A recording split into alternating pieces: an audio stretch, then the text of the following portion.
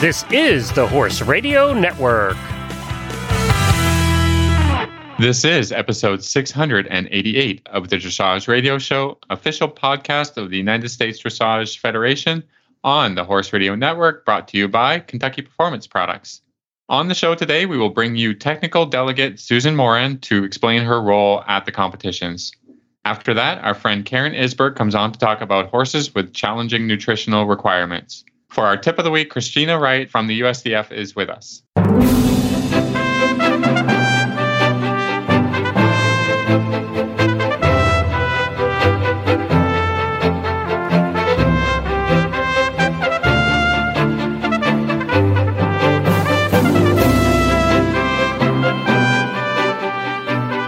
This is Reese Koppler-Stanfield from Georgetown, Kentucky. And this is Philip Parks from Rockwood, Ontario, and you're listening to the Dressage Radio Show. Well, hi, Phil. How are you today? I'm doing pretty good. It's starting to get a little chilly up here, so that kind of puts me in a little bit of a grumpy mood. Oh, no. Are we? Yeah. No, Phil. Are we taking the turn already? It's only September. What? Well, yeah. No, everybody knows. If you're new to the show, welcome to Grumpy Phil season. Like, it's happening. It's happening. Grumpy Phil season. It's only. I think it happens earlier and earlier. I don't know. But, yeah. After doing this for 10 years, this is happening earlier. Oh no, we have Grumpy Phil. Okay, everybody, let's talk about this. I mean, it's really hard to feel bad about Grumpy Phil, especially when I go to Wellington, because then Grumpy Phil really comes out. But right now, I'm still in Kentucky. That's what sends me over the edge. Ooh, sends him over the edge. Oh, man, he's so grumpy. And we get on before. You liven up for the show. But sometimes when we get on, he's like, I don't want to hear about your week. And I'm like, okay, welcome. Don't tell me about Florida and how hot it is. And how hot it is that you're training horses with X trainer. He's like, I don't want to hear about it. Oh, everybody, it's bad. It's bad. But Phil, I mean, it's beautiful here. It's fall. And I like fall. I like sweater weather. I like a latte. I mean, there's lots of nice things about wonderful. Fall. It's just because it precedes winter. All those things I think the joy is out of them. Well, I just want to take a time out. Everybody, Phil is always invited to Florida for the entire season, but Grumpy Phil just likes to stay in Canada. But right now, oh, Phil, it's perfect. The weather in Kentucky is perfect.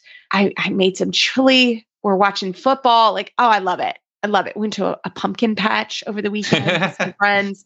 I mean, I'm just living it up. I'm like, I think, well, actually, my wife has gotten this weekend off, but she normally works at least one of the days of the weekends all the time. So she worked both days last weekend so that she could have this weekend off. So we're going to take our little Chihuahua to a pumpkin patch, I hear. Oh my gosh. I cannot wait for the Instagram. Get some Instagram. I'm ready. I'm ready for the gram. I'm ready. It's so great. He's pretty cool, but I think our lives are now revolving around this little elderly Chihuahua and his Instagram. I'm loving it. I'm loving every minute. I like to drink I'm not loving that. Like, the videos are great and the dog is great, but I just like, do we have to do a bunch of Instagram? Tell Meredith, it's literally like my favorite part of the day. I'm drinking my latte and I watch Coco's Instagram. I'm there. Yeah. I'm right there. Whatever. Yeah. So if anybody wants to follow along, it's awesome with Coco, our elderly Chihuahua. His Instagram is the Mojo of Coco. It will not. The Mojo Coco. It will not disappoint. He is. I mean, I've heard that he is the highlight of many people's days. So that's the inspiration for his Instagram for the gram. I'm drinking my latte. I'm watching Coco. I'm like, life's good. I'm maybe training some horses. I'm getting ready for finals. Big Mike, Uncle Scott, my trainer Scott Hassler came in. Uncle Scotty came in. We guys got some work to do. We're ready. We're committed. We're ready. Uncle Scotty was wanted a little bit more from Big Mike. So that's where we are. Iron trainers, they always want a little bit more. One more. but I'm ready. I'm doing more sit-ups. I'm working on my fitness. Like I'm ready. I'm excited about finals, which we're going to talk about today with Krystina from USDF, where it's finals time. Not everyone is qualified, but Big Mike and I are ready to go. Already done my entry. Like I'm really looking forward to it. I've got some friends coming in all over the US, and we're gonna have a big time. I'm looking forward to it. I think this will be a really good one because it's the first year kind of post pandemic. Yeah, last year was crazy. Kind of stuff. Yeah, it was huge. But this would be more of a normal year, and I'm looking forward to that. Like, so Big Mike and I mean, we're not gonna lie, we're training hard, we're getting ready. I mean, in a nice way, and we're still doing some hacks.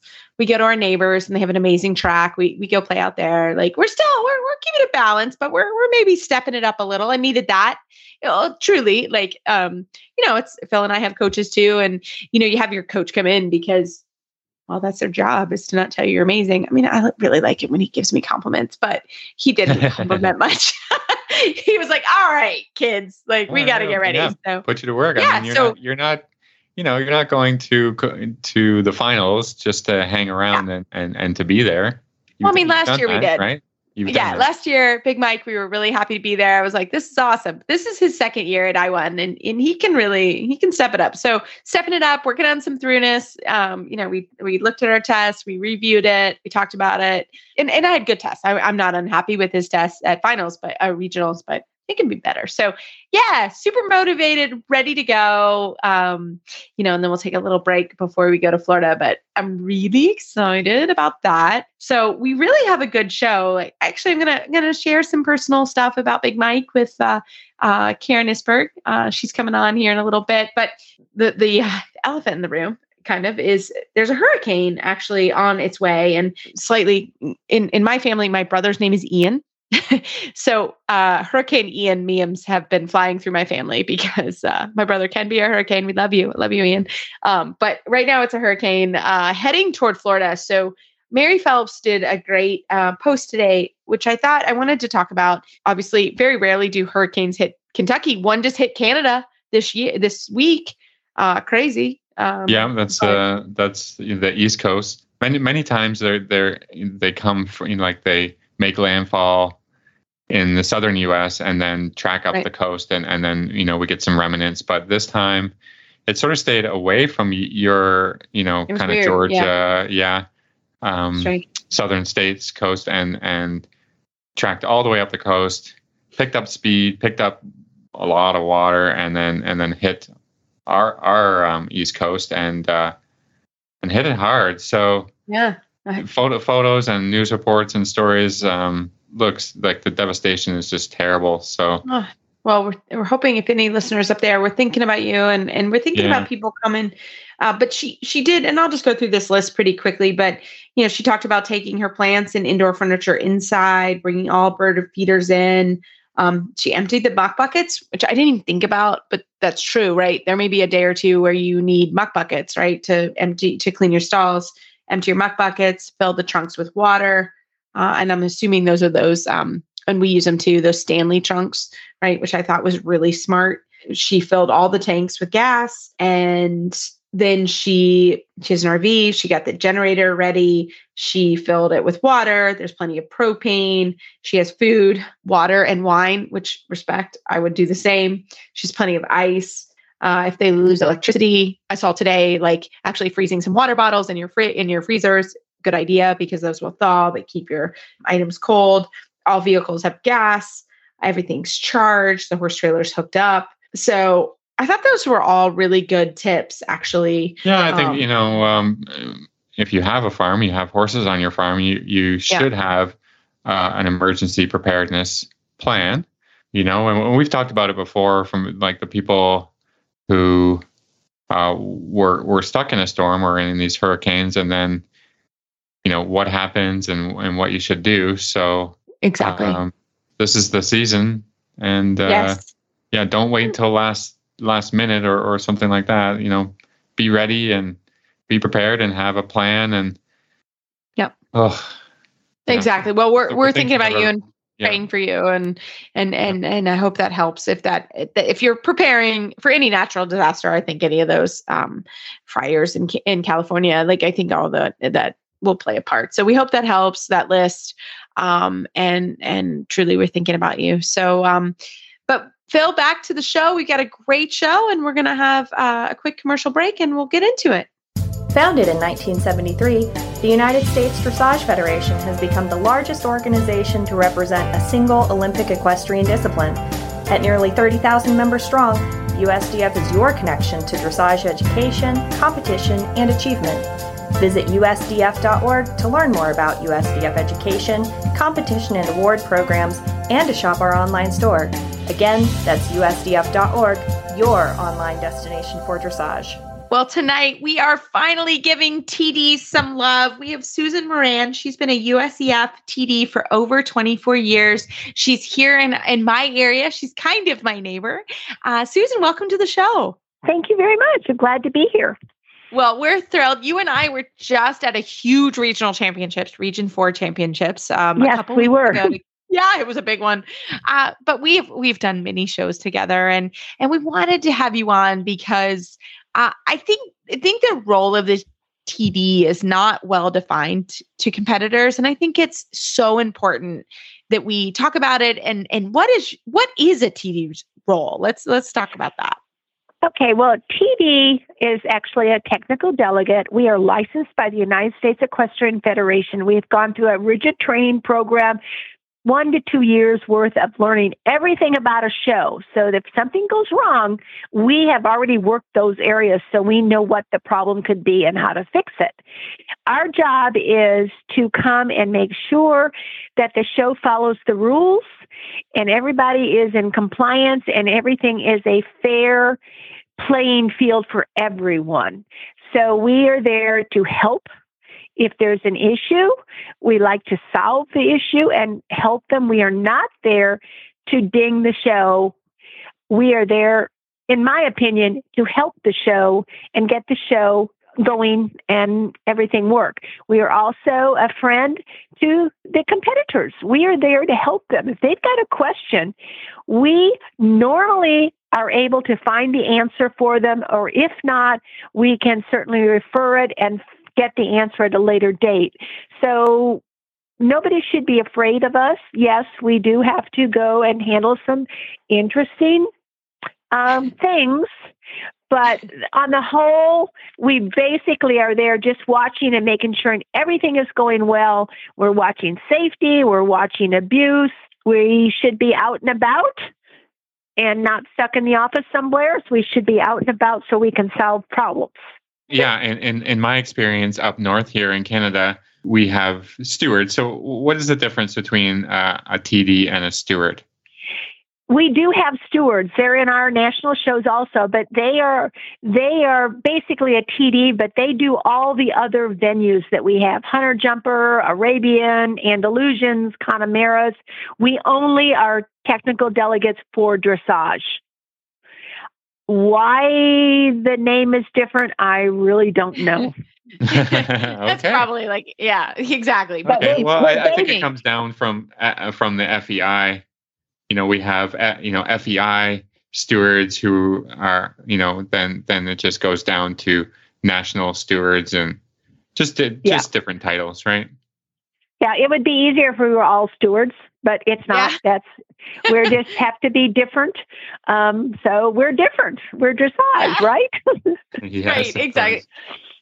But I love the thought and I love the statement, again, and I've talked about it on the program, I do sit on the rules and the high performance rules committee, but that is a little bit different, right? So we see the rules that come through and I sometimes get questions and I refer them immediately to a technical delegate because that's not my role. Like I know rules are coming through and we're looking at them, but I think that's really important to remember is that the TD or steward, depending on what country you're in, they really truly are there that if you have a question. So for example, a French league snaffle, right, Susan, is going to be illegal. It's going to be illegal, yes, as of December 1st.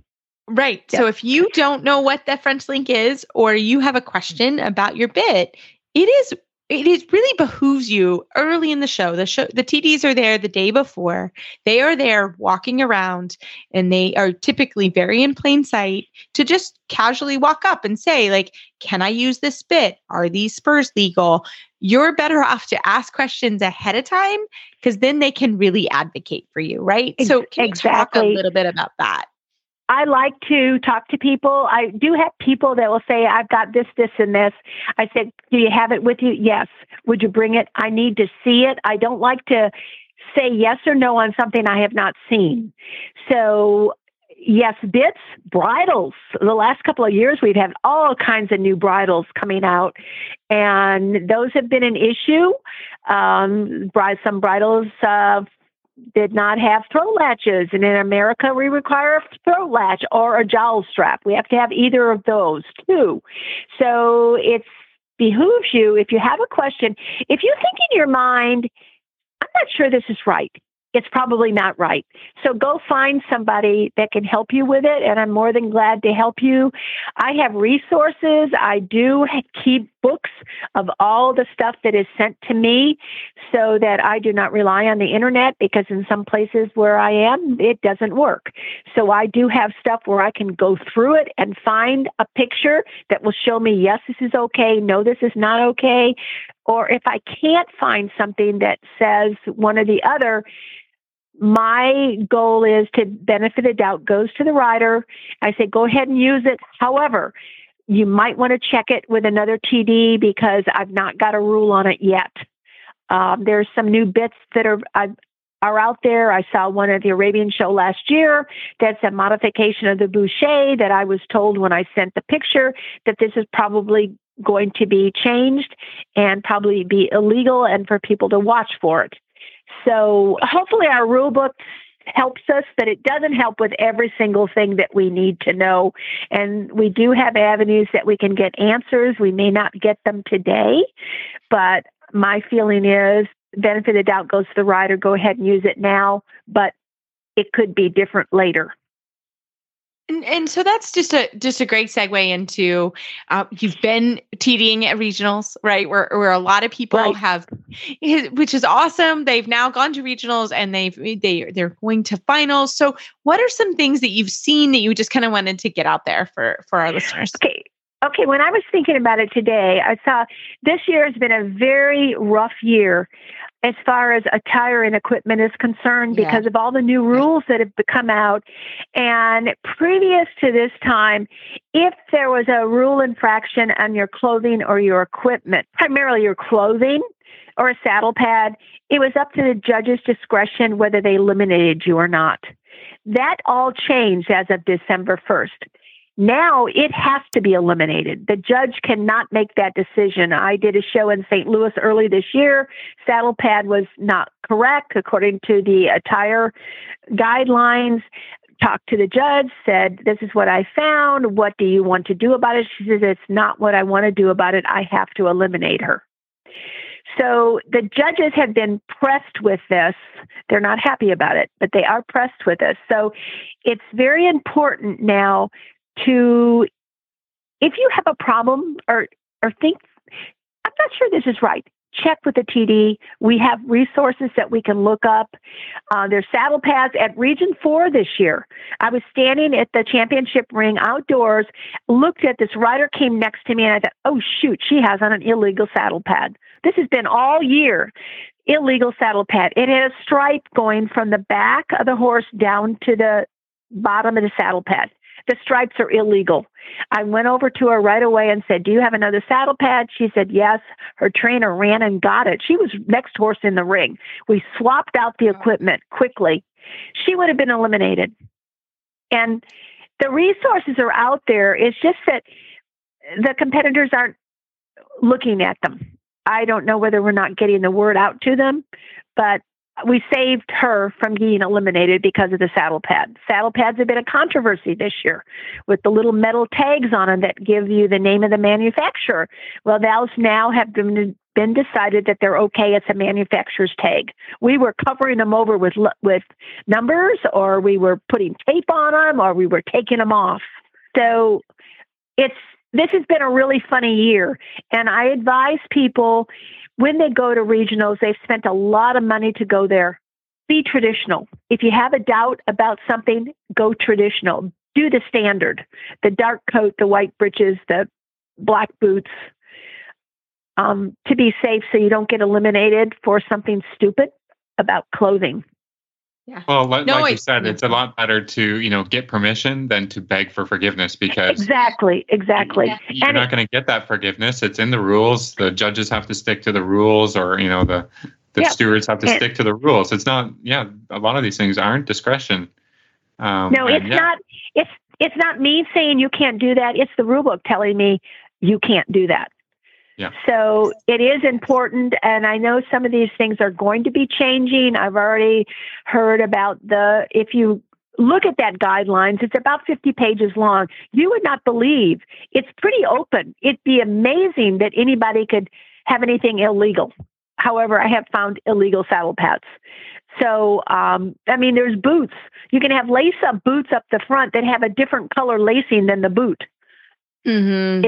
It's really very, very open now. So, but then again, if it is an infraction, it's an elimination. It's not a discussion. It's not education. I believe in education. I like to educate people. Then if they do it again, then that's a different story.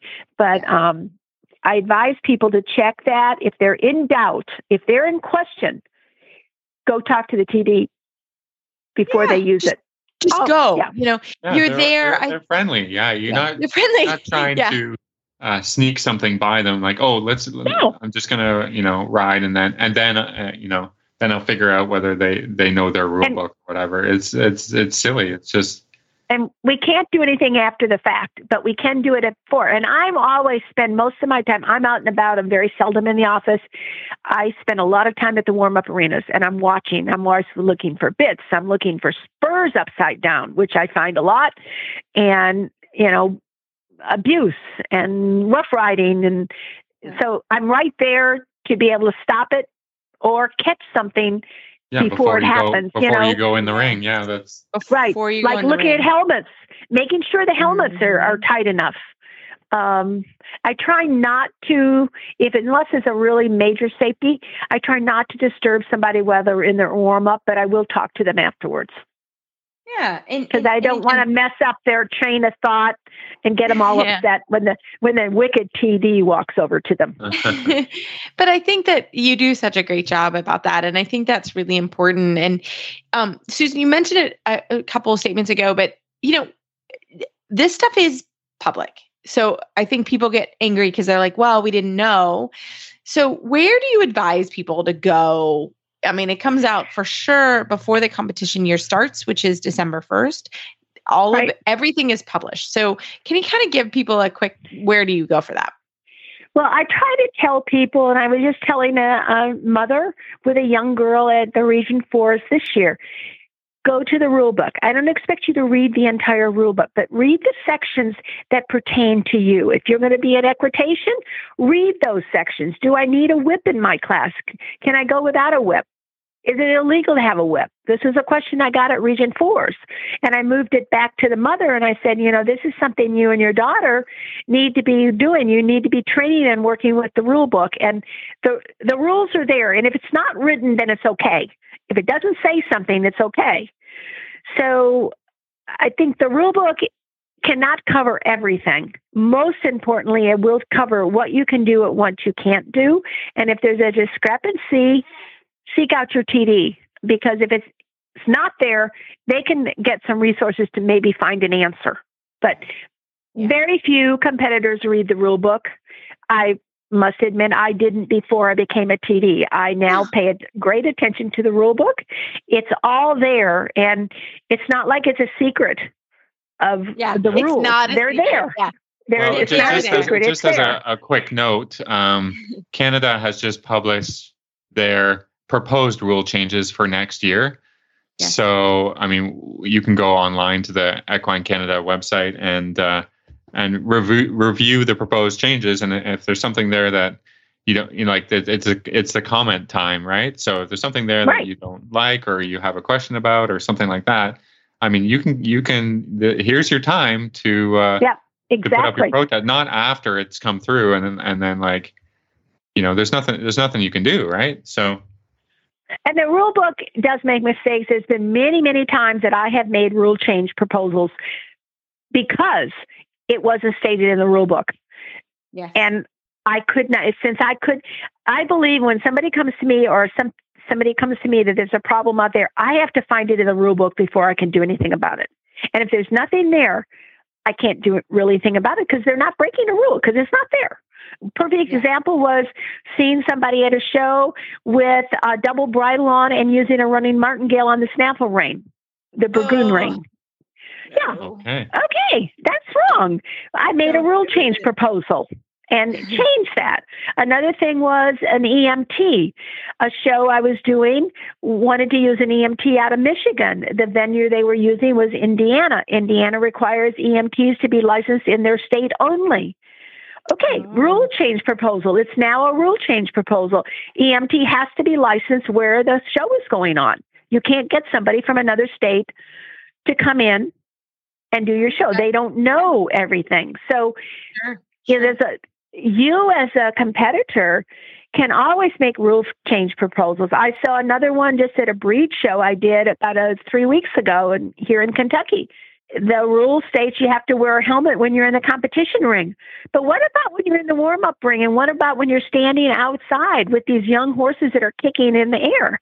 I made the decision along with the safety coordinator that helmets were mandatory for anybody to handle the horse. So that's a rule change proposal I want to present because it's a safety issue and safety trumps everything. I mean, if anybody out there has some good ideas about things, years ago I proposed a rule change about junior young riders not having to use a double bridle because a lot of them really couldn't handle that. And they finally, when FEI then said, you can ride, unless it's a CDI, you can ride it in a snaffle bridle in FEI. Okay, then why can't juniors do that? So now it is a rule. Juniors can do it for qualifying. They have to go in a double bridle for championships. But at least they have that season to qualify with the snaffle.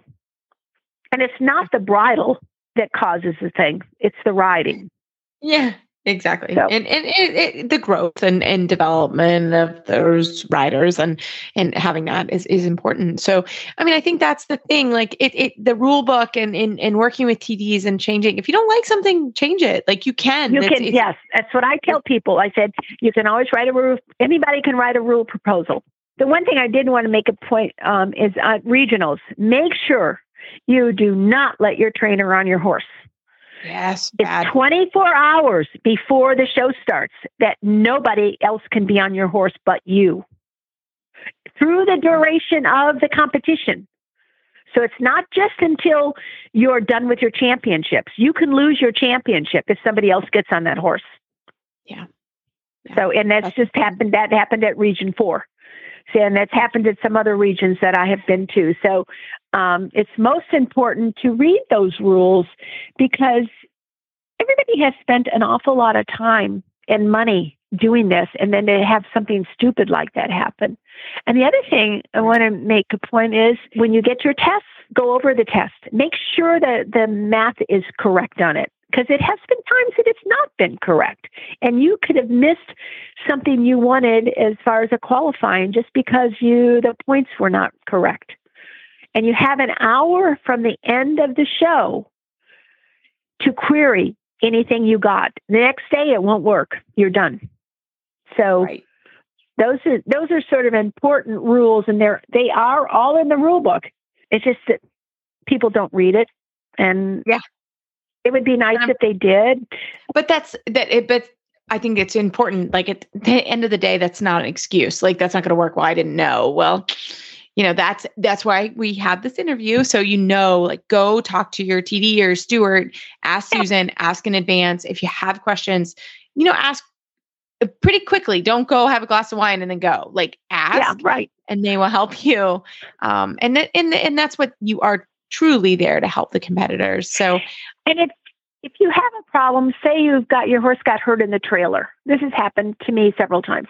Horse got hurt in the trailer. Go find the TD, have them come take a look at your horse so that you see what has happened. And you could advise them on how to handle the situation. One experience was a horse fell in the parking lot and scraped its leg all up. Through talking with the girl longer, she was also a professional, decided the best thing to do. This was not in her best interest to be showing a horse with a leg that was all bloody. It was not dripping blood, but it was raw. So, it was an accident. So the TD can sort of run a buffer for you if they see something that definitely was not an abusive issue. It was a trailer accident. So, rely on your TDs to help you with those instances.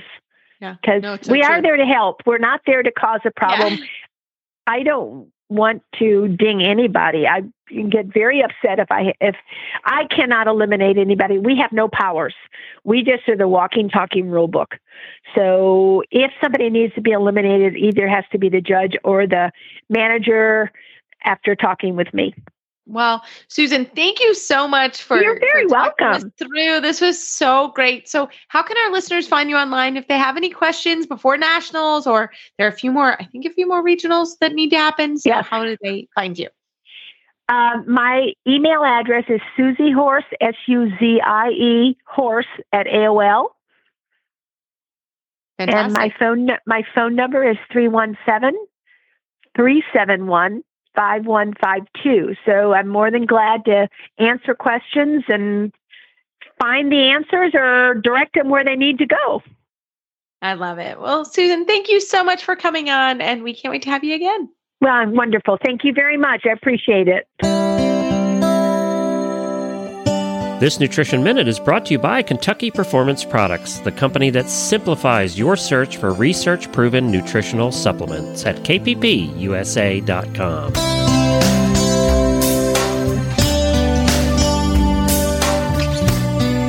Spring is here, and so are pastures full of luscious green grass. Spring grass is high in vitamins, minerals, and sugar. Most horses have little problem adjusting to the changing sugar levels found in spring pasture, but for at-risk horses, grazing on sugary grass can lead to big problems such as colic or laminitis. By paying attention to daily temperatures and following a couple of simple rules, you can limit your horse's access to such sugar-laden grasses. In the spring and fall of the year, limit grazing or stop it completely when daytime temperatures are warm and nighttime temperatures are below 40 degrees Fahrenheit. Under these conditions, the grass produces sugar during the day and it stores it in its leaves. At night, the plant transfers the stored up sugars to the roots and stems to fuel the growth. If the evening temperatures are cold, the grass will not make that transfer and all of the sugar will remain in the leaves where it is readily available to your horse. In the summer, when days are sunny and nights are warm, it is safe to allow grazing in the early morning hours, but it should be restricted late in the afternoon or evening. This is because most of the sugar that was produced the previous day has been used for growth overnight. Therefore, the level of sugar in the leaves is low in the morning. But as the day progresses, the grass once again accumulates sugar in its leaves in preparation for nighttime growth. So later in the day, the more sugar-packed leaves become. Because grass is a great source of essential vitamin E, horses that are restricted from grazing, especially easy keepers and horses in hard work, may develop vitamin E deficiencies. Lack of vitamin E can result in sore, stiff muscles and neurological problems. Elevate Maintenance Powder from Kentucky Performance Products is an affordable way to provide your horse with the vitamin E missing from his diet. Each scoop provides 1,000 international units of natural vitamin E, and natural vitamin E is absorbed and retained in the tissues at a much greater rate than the synthetic vitamin E found in many feeds and supplements. Best of all, when you choose a Kentucky Performance Product supplement, you get a 100% satisfaction guarantee. This Nutritional Minute has been brought to you by Kentucky Performance Products. You can find all of their terrific products at kppusa.com.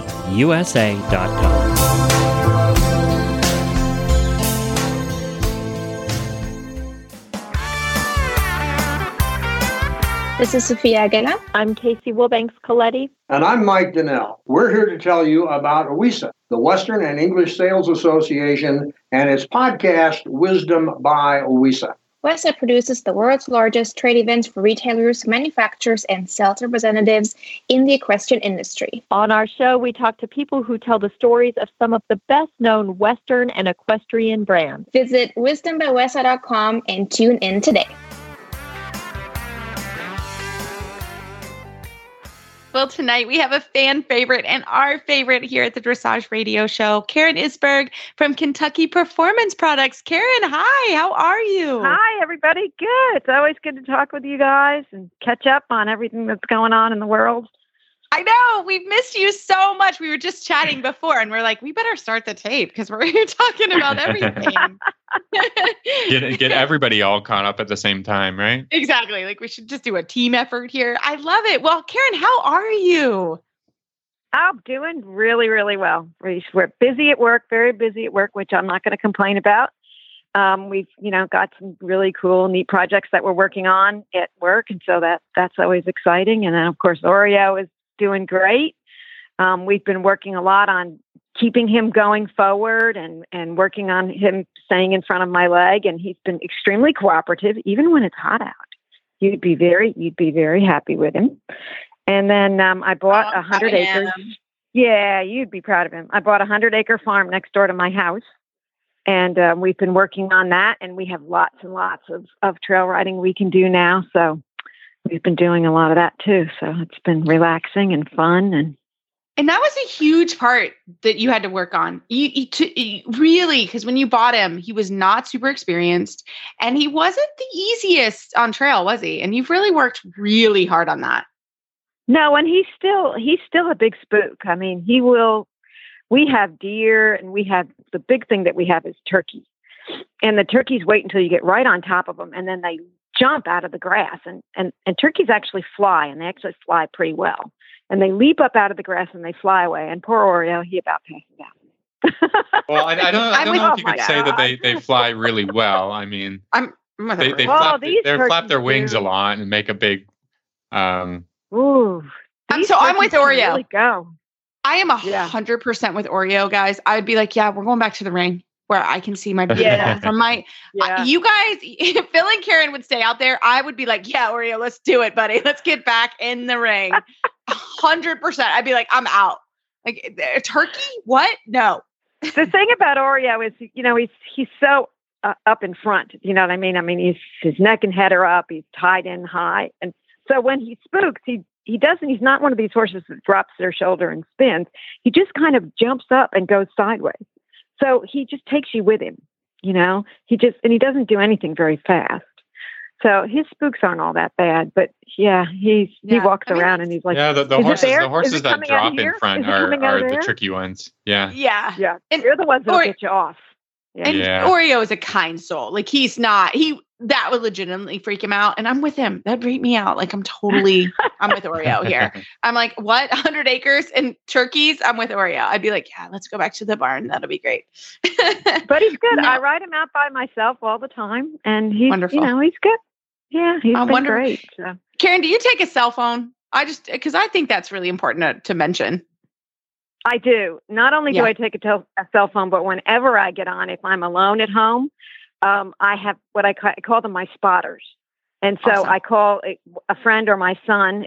I have a friend that I do it with all the time, but otherwise I call my son and I say, okay, I'm getting on. Here's where I'm going. And here's when you should expect to hear from me again. And if you don't, you need to come find me. Come look me. Yeah. There's something wrong. Yeah. That's super important, right? Like I knew you do that. So I knew that was going to be a good question and we did that in Florida too. When somebody would head out on the loop or go for a trail ride, it was like, please take your cell phone, obviously wear your helmet, so we know to be looking for you when you come back. And I think that's really important because you do live at home alone and, you're riding by yourself. So I think that's really important. So and even when I ride in the indoor, I have a spotter, whoever, and they don't necessarily have to be the next door neighbor. I just want somebody to know I'm on and I'm off. Yep. And if, you don't hear from me, you need to come find out what went on. What's going on? Yeah, we do the same here too. Am I dead or what? Yeah, I mean, very rarely will I be here by myself riding, but I always let my husband know, like, hey, I'm on, and I just, pop on the door when my barn is within my house. My house is attached to the barn, so I just knock on the door when I come back in, and so he knows we're still alive. So I think that's good. Yeah, good protocol. That's a good idea. But we also have I shared it on Facebook, but just a good public service, about it's fall. Here in Kentucky, we're actually having the most beautiful weather. This is the most beautiful time. I hate for anybody that's coming for the finals. November takes a turn that second week in November, but our September, October here are typically awesome. So we've had great weather, but definitely we wanted to talk about muzzles because this is actually an interesting time with the grass, and I didn't know it before I started hanging out with you and got smarter. Can you kind of give everybody that PSA? Absolutely. This is definitely a danger time if you have a horse that's sensitive to sugar in the grass, or if you have a horse that you think might be metabolic, or it's a type of breed that could be metabolic. If you're keeping them in a muzzle, keep them in the muzzle now. And the most dangerous time is when it's sunny during the day and beautiful, like 50s and 60s, lots of sun, and then it gets cold at night, anywhere below 40 degrees. Because grass grows at night. During the day, grass makes all its energy through photosynthesis because it needs the sun to do that. And then at night, grass literally takes all of the sugars that it's produced all day long and uses it to grow upwards. It uses it to grow stems, to grow roots, to grow leaves.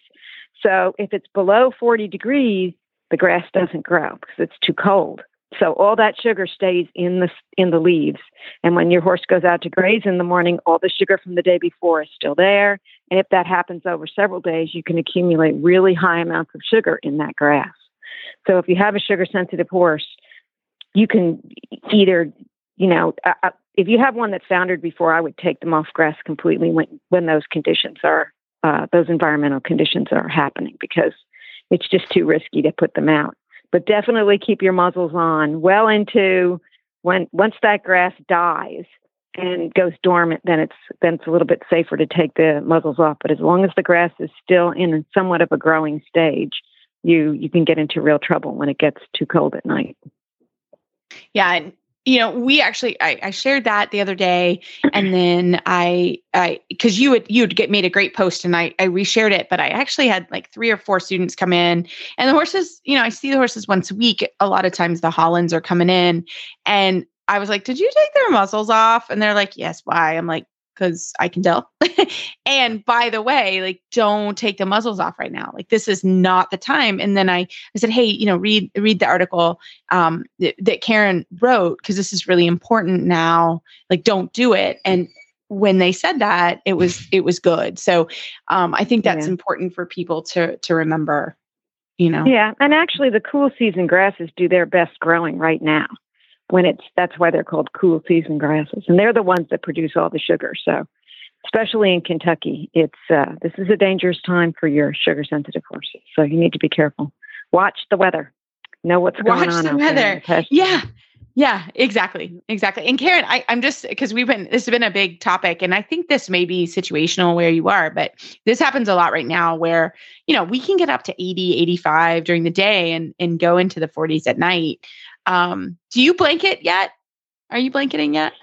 Boy, this morning I woke up and I thought, I should have put blankets on these horses. I know.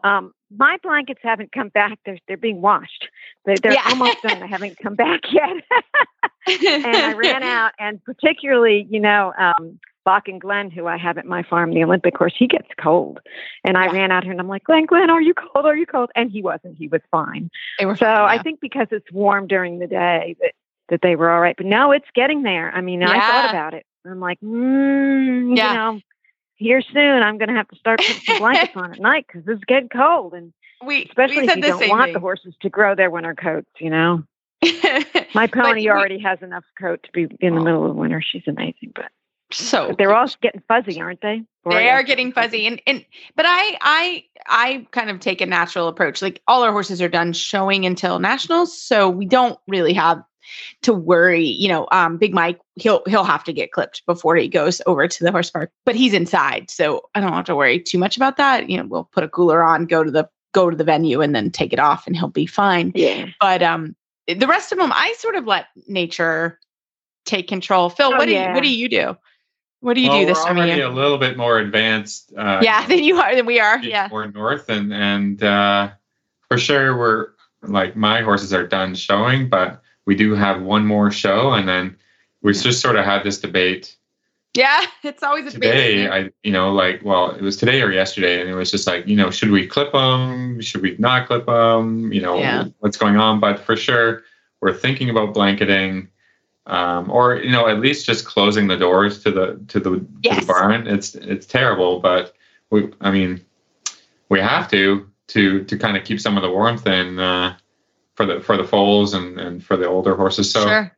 Yeah, it's just we're getting into that do we, don't we kind of it's that dance, isn't it? That seasonal change, Yeah, I know. Yeah, and if a horse has, if a horse has his normal hair coat, most of them do fine in the winter, unless it gets really, really cold or it gets really wet and windy and they can't get out of the wet and wind. But, if you are showing or continuing to ride your horse all winter and you do need to clip them, then you need to think about blankets. Mm-hmm. Mm-hmm. I know. Yeah. Now, like today, right now, after you listen to this podcast. Well, Karen, our discussion today, it's kind of an interesting journey you and I had together. And I thank you right now. I've thanked you before, but 2020, the winter of 2019 to the winter of 2020, you were with us in Florida, and I was having a real problem with Big Mike because he was having a lot of, and he looked beautiful. I will tell you, like that's what was interesting about this story was we had gone to a horse show and he won like literally, the best groomed, beautiful horse of the horse show. Like won this huge award in Wellington. My groom, Sarah, and I were chatting about this the other day and laughing. We thought we were being like punked. We're like, are you serious? Like us? But, he had been pulled that he was like the best groomed horse and he had beautiful dapples. But we were having a terrible time with his skin. And literally he got quite sick, like with stomach ulcers and, and I was very lucky because you were with us in Florida. And one evening I said, Karen, we gotta talk about Mike. Like something's not right here. Like, he looks okay, but he's not okay. I'm having a lot of trouble with him. And so we sat down and we, looked at all the supplements and we looked at his food and I'm going to let you take it over from here. But it was really a difficult time as an owner because I was like, oh my gosh, like he looks great, but there's something wrong with him. So I'm going to let you take the story on from here. Yeah. Well, you had tried when we talked, you had tried a lot of different things. You had tried a lot of different feeds on him. You had gone through, we had discussed it before. We'll try this, we'll try that, we'll try this. And you were just kind of at the end where you couldn't do anything. And at that point, I just kind of thought, well, you've kind of taken everything. You had gone to a low sugar diet. You had you'd done all of those things that he wasn't eating a lot. He never ate a whole lot of grain. So it wasn't that he was getting grain overload. And we had him on probiotic wise for his gut. And we had him on all of these things. And it just, the last thing we thought about was maybe he was allergic to soy, because soy protein is in most feeds because it's an extremely good source of lysine for horses. And soy is, I know sometimes soy gets a bad name, but soy is a very good feed for horses. And I don't want people to take this conversation that, oh my God, my horse has got something wrong with him, I'm going to cut soy out of his feed. It's kind of the last place that I go. But I said, well, just in case, it's usually not a problem. Most horses don't have an issue with it, but just in case, why don't you take him off that feed that has this? I think it was a balancer pellet actually that he was on. It was a balancer. Yeah. Again, like you said, it was the balancer. We'd gone down. We were done with grain. We had gone just to this balancer pellet, which had nothing but super fibers and balancers in it. Just some soybean and basically, it's basically vitamins and minerals and soybean. That's basically what a balancer pellet is. And I said, take him off of that and put him on the microphase. There's no soy in it. And then there's no soy in his diet at all. And let's see how he does. And boom, that just kind of turned him around pretty quickly, didn't it? Right. With alfalfa pellets. So we had, again, I was very lucky because Karen was in the barn and this was not overnight discussion. Like this was okay, let's try this grain. Let's try this grain. Again, he was eating great. Like he wasn't presenting like a horse that had ulcers, right? He never stopped eating his hay. He never stopped eating anything, but his skin was terrible. And again, I have pictures, like he looked great. Like, unless you were Reese and Karen in the barn, and we also, consulted our vet too. Like we had a whole team on this. We're like, what is going on with this horse? So you were really fighting his immune system. It seemed like his immune system just wasn't where it needed to be. And the alfalfa pellets is because the hay that you feed isn't the highest in protein. It's a nice grass hay, but it's not the highest in protein. So we added the alfalfa pellets in to pick up the protein profile without using the soybean. And pretty much for an adult horse, now not for a growing horse, but for an adult horse, alfalfa will have enough lysine in it to meet their needs. But not vitamin E. So you kept him on the vitamin E. He's on a joint supplement. He's on Joint Armor. He's on the probiotic wise and then we put him on this microphase product. And it was literally like, I kind of felt like Karen's like, let's try it. Let's just see. And we have not changed it since then. He has been awesome. So it was a real big lifesaver. So Karen, tell everybody what the microphase was, which was what my question was for you. Well, microphase is basically just a vitamin and mineral pellet. So there's really three choices that you can feed your horse. You can feed your horse a fortified concentrate, and that's, the feeds that you get from Triple Crown and come in a bag, and, and you feed somewhere between 5 and 10 pounds, depending on what your horse needs. So that's a feed. Or you can feed a balancer pellet, which is basically what we talked about, vitamins and minerals and a protein source. So not really any energy. Or you can feed just a straight vitamin and mineral pellet, which is what microphase is, which has yet less calories. It's not a protein supplement. It just has the vitamins and minerals. And you typically will feed that in a diet where a horse is getting enough protein and enough energy from their hay or being turned out on pasture. This just replaces what's missing in hay. Mm-hmm. So that's basically what it is. And that's how you would use it. And that was the other thing. He always had a nibble net. So, and that's always, we try to keep it always full for him. So he is always sort of chewing on hay. He's always eating that. When we're in Kentucky, he goes out in a great field, like great grass, but we were in Florida. So there was no grass. I mean, there was sort of grass, but nothing with any real nutritional value. But this really changed his life because we were really having such a hard time with him. And I felt bad. Like we all did. We're like, oh my gosh, like we're trying to make this horse healthy, but we weren't able to. So I wanted to share my story, and Karen and I talked about it. It's been 2.5 years now that we've done this. And it was truly, a game changer and a life changer for him. And he looks absolutely stunning. He's going to national championships. Like, it was a real life and game changer for Mike, and his skin cleared up. His ulcers got better. Now, again, we were also, he was getting big. You were doing there was a lot of care with your veterinarians. And I think that's the key. So here's the key. You didn't just go on the internet and go, enter some keywords in and then take whatever the internet told you to do. You were working with nutritionists, you were working with your veterinarians, and you were setting up a program that treated the whole horse. And I think that's really important. And lots of times when people call me up, and we have conversations about what's going on with their horses, one of my recommendations is, look, you need to get your veterinarian involved. You need to have them come in and run whatever tests, or have their teeth checked, or, whatever needs to be done. But it's so important that you treat the horse as a whole horse, and that you work with your veterinarian and with your nutritionist to figure out what's going on. And then also, that you also want to look at your management practices.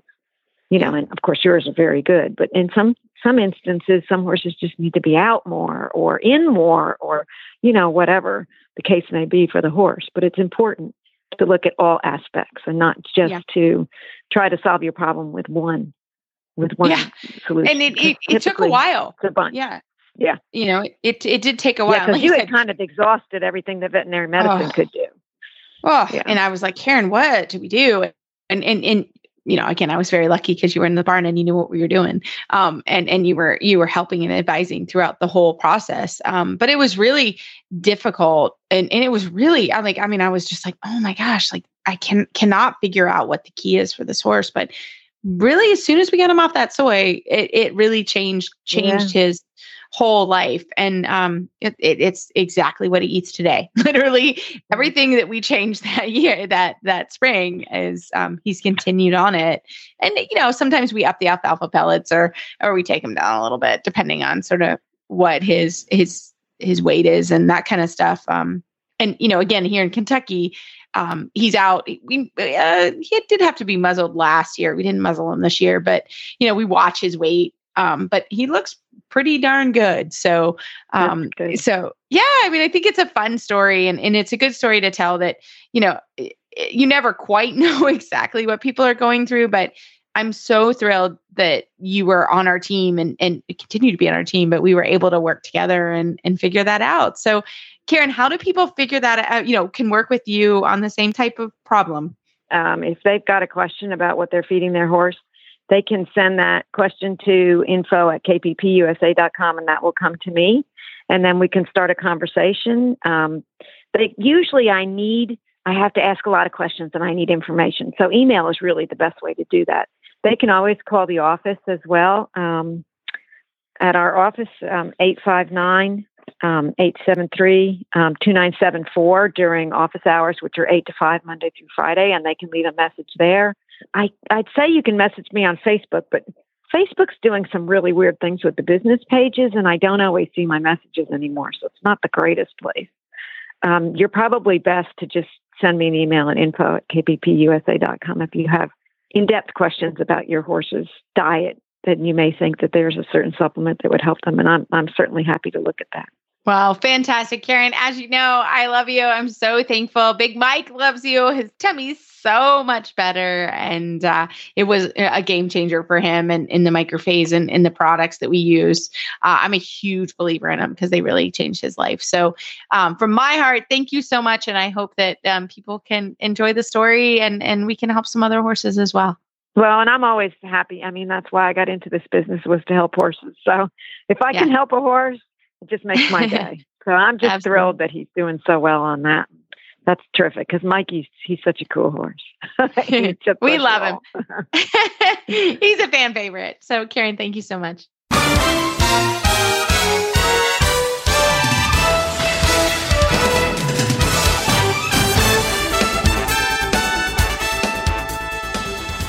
Well, tonight we are so excited to have back, which we feel like we just did this interview, but it was a year ago. We have Krystina Wright. She is USDF Competitions Director. And Krystina, how is it already finals time?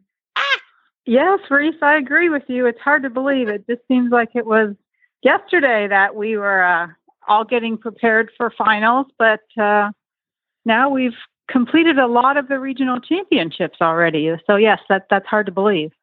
I know it is, isn't it? It's like, okay, Krystina, it's time again this year. So we're going to start from the beginning because I think this whole process can get a little tricky. And so we want to make sure we get the message out of, okay, you've gone to your regional finals. I'm going to give it to you from there. So what do we do? Or maybe you still haven't quite gone to your regionals. So I'm going to let you take it over from there and kind of tell us the process of what will happen to get to finals. Yeah, some competitors have certainly, probably more than halfway, have competed at the regional championships already. There is a few more regions to have their regional championship.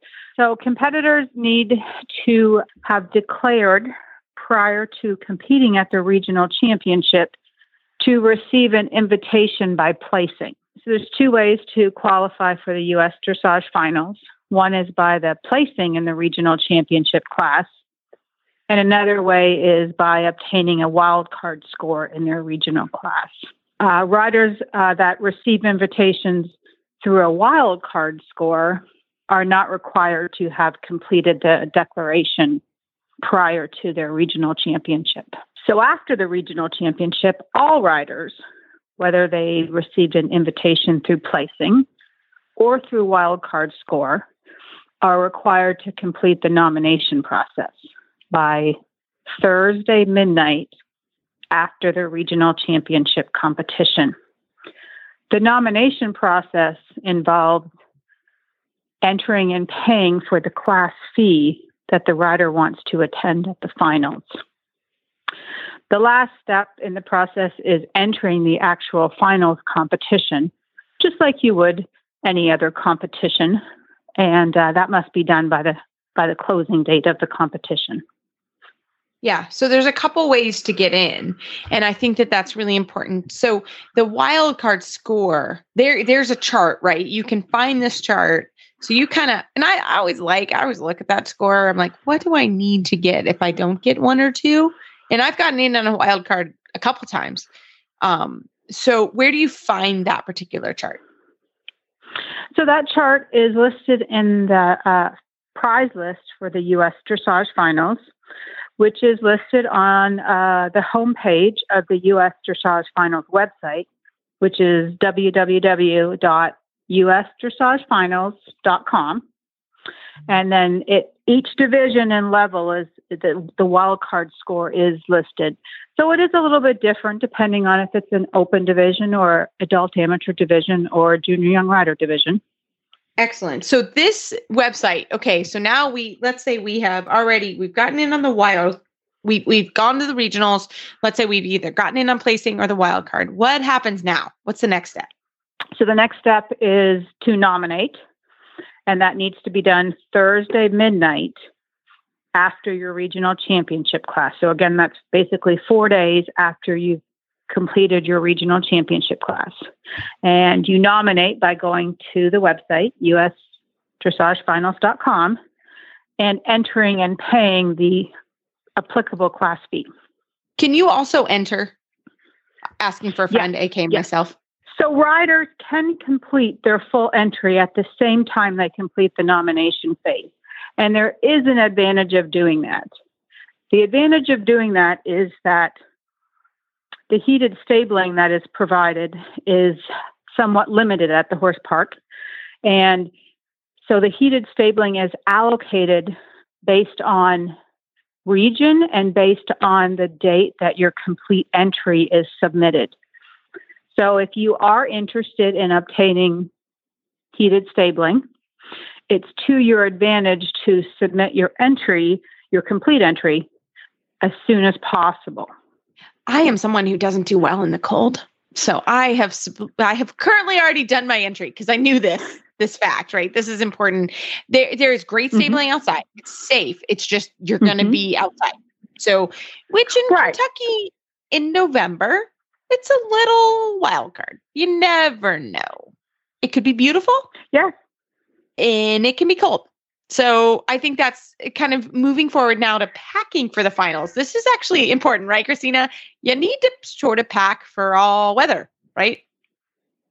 Yes, exactly. You're right. It has been 75 degrees and sunny, and then there's other years where it's been a lot cooler than that. So it is kind of a wild card this time of year in Kentucky.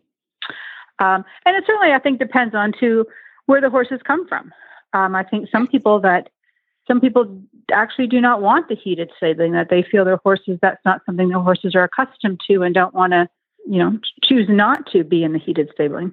Yeah, no, I think that's important. Last year I competed. I'm pretty close, so I could bop over there for one evening. I just paid for the outside stall, so I didn't go this time. It was cold, and I'm there a little bit longer. I'm there for a few more days.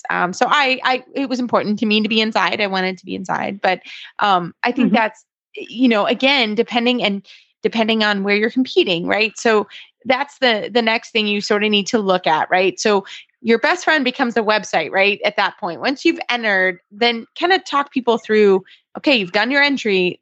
Then what happens, Krystina? Well, once you've submitted your complete entry, you should receive a acknowledgement stating that your entry has been received.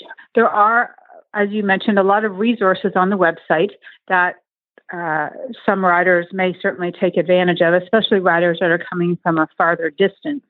We have transportation resources and kind of ride-sharing resources on the finals website. There's also information about our extracurricular activities, as well as maps, what to expect when you come to the horse park, some of the horse park rules, and that type of thing. A couple weeks before the show, our show management does a great job at communicating out through email to our competitors about parties and expectations and award ceremonies and that kind of thing associated with the competition. Yeah. Yeah. And November in Kentucky is awesome. And it's a great time. And, truly, it's such an event and has become, Krystina, you and I have been here from the beginning and how it's really become a huge event. And there's so many things that go on. And it's a great time in Kentucky. Philip has I think you've been to all the bourbon places, Phil, but with my husband, I had to once request, I was like, Phil, you have to be back to warm me up for my finals class. But there's so many fun things in Kentucky that happen, and we have great restaurants and places to stay. However, if you're going to come, it probably is good to book early, right? There's lots of things that happen here in the fall. Am I right?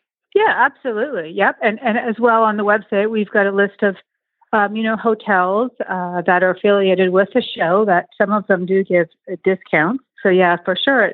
It's a great idea to kind of get everything lined up ahead of time regarding your accommodations and your horse transportation and that type of thing. Yeah, exactly. It's probably worth your time to go ahead and book your hotels, and because we have football games that happen. I'm not sure if this year it's the same with a football game or if Keeneland's going on, but we have a lot of activities that happen in the fall in this area. So it's a good idea to go ahead and do that, and Airbnbs, that kind of stuff. If you're going down that route, I think we could tell you, like, book them early. I don't know about you, Krystina, but I become very popular right around the second week in November. People are like, hey, what's going on at your house? Right. Which I love. I love when people come and visit us and see where we are, and sometimes, maybe stay with us, etc. But it is a time. Go ahead and if you want to come, book it early. Do yourself a favor, and that way you have everything lined up and all the good stuff. But Krystina, is there anything else you want to kind of tell people about coming to finals, etc.? Well, I think everybody is aware, but this is our second year now that we have training through 4th level junior young rider classes. So that's very exciting. I was in New Mexico over the weekend at the Region 5 championships, and there was a couple junior young riders that were interested in coming to the finals. So I was pretty excited about that. It's kind of nice to see the junior young riders being incorporated into our U.S. dressage finals. Oh, I think it's fantastic. And, I've had some friends in the last week or so, they say, oh, should we come? And I will say, if you qualify, I always tell people, like, come. It's an amazing experience. It's fun. It's worth your time. You never know what the next year will hold. So I literally gave someone a pep talk today about that. So I think it's worth it. And Krystina, I have to ask, last question. What's your favorite restaurant in Lexington people should go to? Where do you like to go? I like Carson's. Yeah, right. I like Carson's, which is downtown and kind of has a bit of a Southern menu, but not totally all Southern, if that makes sense. So, that's I like Carson's too. That's a good one. That's a really good one. I love it. Yeah, I love it. Yeah, I like Carson's. There's another restaurant kind of in that same area. It's called East End Tap Room. That's fun. We can, Krystina and I can help you. You can send me an email at resourceradionetwork.com and I will, I'll give you a few fun restaurants to go to, but we have Open Table. We have lots of fun restaurants and places to go downtown, and bourbon distilleries and things that are close. So we're happy to help you with that. And I know there's actually a tourism website also on the finals. So if you have your spouse come, we have golf, we have all the things here. So we'd love to share it. So Krystina, thank you so much for your time. If our listeners have questions, how can they find you online? Oh, absolutely. I'd be happy to answer any questions that anybody does have. My email address is online under the USDF staff tab. And I can be contacted through phone as well, and which is on the website as well, and be happy to either speak to and or email anybody with any questions that they have with the finals. Awesome. Well, she's fantastic. She'll let you know all the things, and we're so happy to have you. Have you as a resource for us, and we hope everyone enjoys planning and coming to our town and enjoying the finals. So, thanks so much, Krystina. Thank you, Reese. Hope to see everybody in Kentucky. Well, as always, we love email and Facebook shout outs. We hope you guys have a great week. Dressage at Devon is happening this week, and that's always fun to watch. And we'll be live streaming for sure. You can find our show notes and links to today's guests on our website, dressageradio.com. Like us on Facebook, just search Dressage Radio Show. Follow us on Twitter at Horse Radio. My website is maplecrestfarmky.com, and my email is reese@horseradionetwork.com. I think the best way to find me is probably through Facebook, or my email is philip@horseradionetwork.com. I'd like to thank our sponsors for allowing us to put on a show this week. That's Kentucky Performance Products. If you'd like to support our show and the Horse Radio Network, you can do that through the Auditor program found at horseradionetwork.com. Everybody, keep your heels down and your shoulders back, and we look forward to chatting with you next week.